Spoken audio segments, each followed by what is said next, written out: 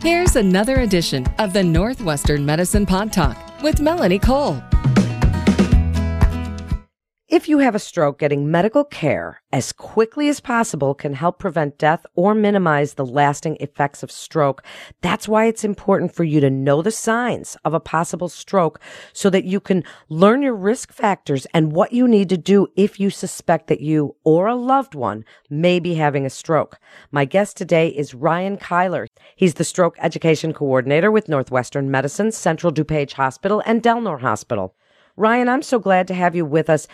Tell us about the current state of stroke today. What's the prevalence and its impact worldwide? Excellent. Well, thank you so much for having me. It's a pleasure to be here. The prevalence within the United States, every 40 seconds, someone experiences a new or recurrent stroke, and that's about 795,000 strokes a year. Looking forward over the next 10 years, the research shows that an additional 3.4 million Americans over the age of 18 will experience a stroke. So the prevalence is going to go up almost 4% within our population. More people are surviving stroke, but stroke still remains the number one cause of preventable medical disability. And we spend, as a country, about $36 billion every year on the medical disability care that results from stroke. Wow. Those are some incredible statistics, Ryan. So what is a stroke? Are there different types? Explain a little bit about what actually happens. We like to talk to people about stroke and reference it as a brain attack. It's the same concept as a heart attack. So a part of your brain that is being supplied blood is no longer getting blood. We know that every minute that goes by when your brain is not getting blood, you lose almost 2 million brain cells. And so time really is of the essence. There are two types of stroke. There is one that we call an ischemic stroke. That is a blood clot-based stroke. It can be a blood clot that develops in the brain or it comes from somewhere else in your body. That makes up 87% of strokes. So the majority of strokes are clot-based strokes. The other type of strokes are hemorrhagic or bleeding strokes, and that's where a blood vessel feeding some part of the brain ruptures for some reason, and therefore the part of the brain that is being supplied blood is no longer getting blood, and that blood also leaks out and damages brain tissue around that vessel as well. It's a great explanation, very clear and understandable. So who is at risk? Tell us about some of the medical risk factors, comorbid conditions that can contribute to stroke, and some uncontrollable. Is there a genetic component to it? Yes, there is. Everyone is at risk for stroke. Stroke affects infants all the way through the end of life. We do know that age is a large risk factor. Every decade over the age of 55, your risk of stroke goes up. However, we're seeing more stroke in younger people. The leading risk factors that can be controlled, the number one risk factor is high blood pressure. Other risk factors that we talk about are nutrition, physical activity, atrial fibrillation, high cholesterol. Smoking is a very high risk factor that is an independent risk factor, meaning that if you have no other risk factors but you smoke, it puts your risk of stroke higher. Some of the risk factors you asked about that are uncontrollable that people should still know about are age. Gender plays a role. We know that more women than men have strokes and more women than men die of strokes. That's because of pregnancy, hormonal changes, and women live longer than men. There is a genetic component, so a family history plays a role. If you have a mother or father, daughter or son or a brother or sister that have had a stroke, you are more at risk for stroke. And there are certain genetic predispositions also among race. We know that African Americans are 2.5 times more likely to have a first ever stroke, and Hispanics are 2.1 times more likely to have a first ever stroke. There are certain races that have a genetic predisposition to diabetes, which is a risk factor, to high blood pressure as well. So there is a genetic component to stroke. So we're learning about our risk factors, and we're learning about what stroke can do. Now, it's really important for listeners to understand the symptoms so that they can recognize it, because time is brain. So speak about why time is so important and tell us those symptoms. Tell us that acronym so that we know what it is we're looking for, Ryan. Of course. And just to reiterate, time is incredibly important. Every minute that goes by when your brain is not receiving blood, you lose 2 million brain cells. And that adds up to the disability and the loss of functional life that can happen with stroke. And so what we like to tell people is to remember to be fast. Be fast, as in I'm going to be fast and respond to stroke. B stands for a sudden loss of balance. E stands for a sudden loss of vision in one or both eyes.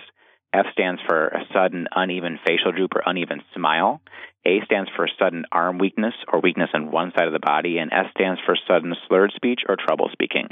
Those are the 5 main signs of stroke.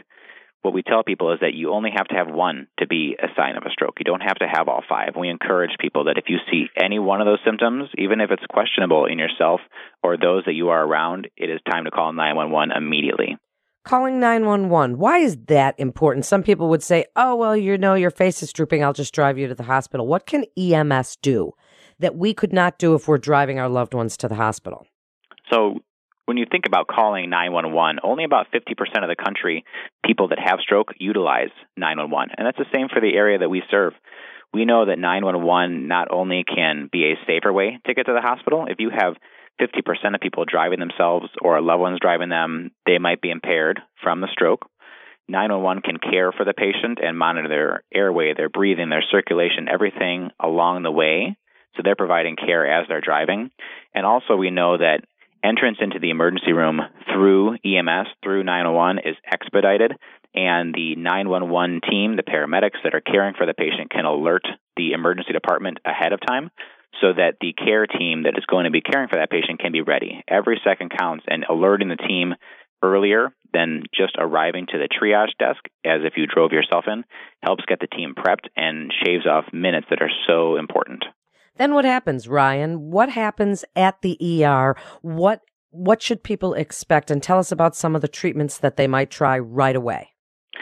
So the first thing that's going to happen is when you get to the emergency department, you're going to be seen by the stroke team. They're going to do a very quick assessment to look for stroke symptoms, and they're going to take you immediately to the CAT scan.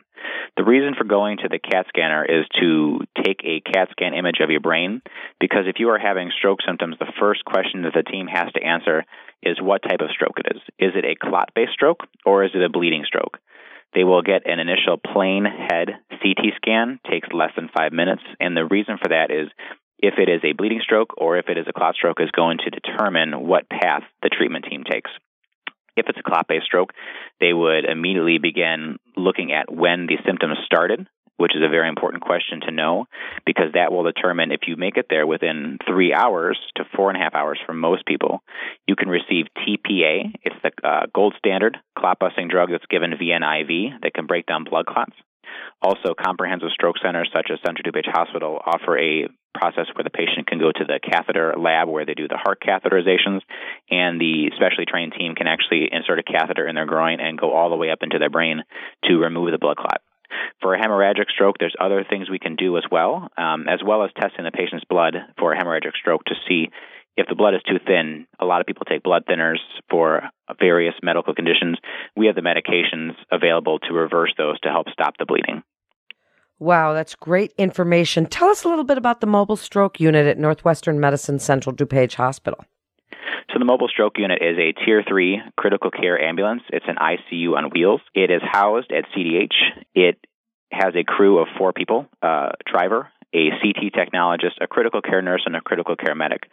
They're dispatched via local EMS. So if someone in the area that they serve calls 911 and says, I'm having a stroke, or says any of the terminology, the local 911 operators will send out the local paramedics and the mobile stroke unit at the same time. Or if the local paramedics show up to a sick person or a person who's fallen, and the local paramedics do an exam, determine the patient has stroke symptoms, they can call the mobile stroke unit via their own radios. When the mobile stroke unit shows up, the critical care nurse and medic will go into the house, begin examining the patient. They can patch into the neurologist immediately on a encrypted iPad, so the neurologist can actually examine the patient in their home.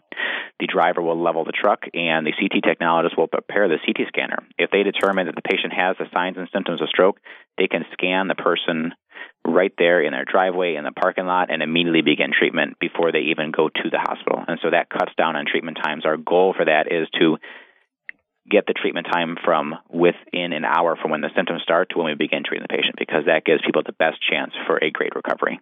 That's so cool. What a great service for people that might be suffering a stroke.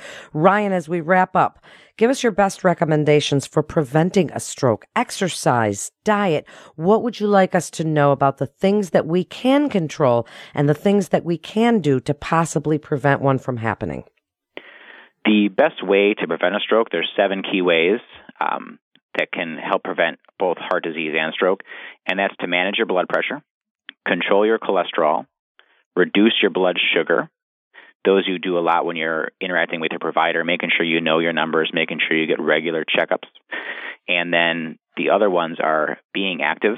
Any activity is better than no activity. The recommendation is 150 minutes a week, so that's roughly 30 minutes over 5 days. But it's any sort of activity that is moderate, meaning if you're doing it, can you have a conversation? One person that might be running, the next person that might be going for a short walk, and that's okay. Any activity is better than no activity. Eating better. There's no specific diet recommendations because people have many different diets. However, the two biggest things that we recommend you watch is sodium intake and the consumption of soda pop and sugary sweetened beverages. Losing weight helps to take stress off the body and stress off the heart. And the last one that we recommend to everybody is if you smoke, just stop. There is no safe amount of smoking. Even with e-cigarettes and vaping, it puts people at risk for going back to tobacco cigarettes. And so there is no safe level of smoking. Great information, Ryan. Thank you so much for joining us today and sharing your incredible expertise in letting us know really what those symptoms of stroke are and the possible ways to prevent it. Thank you again. You're listening to Northwestern Medicine Pod Talk. For more information on the latest advances in medicine, please visit nm.org. This is Melanie Cole. Thanks so much for tuning in.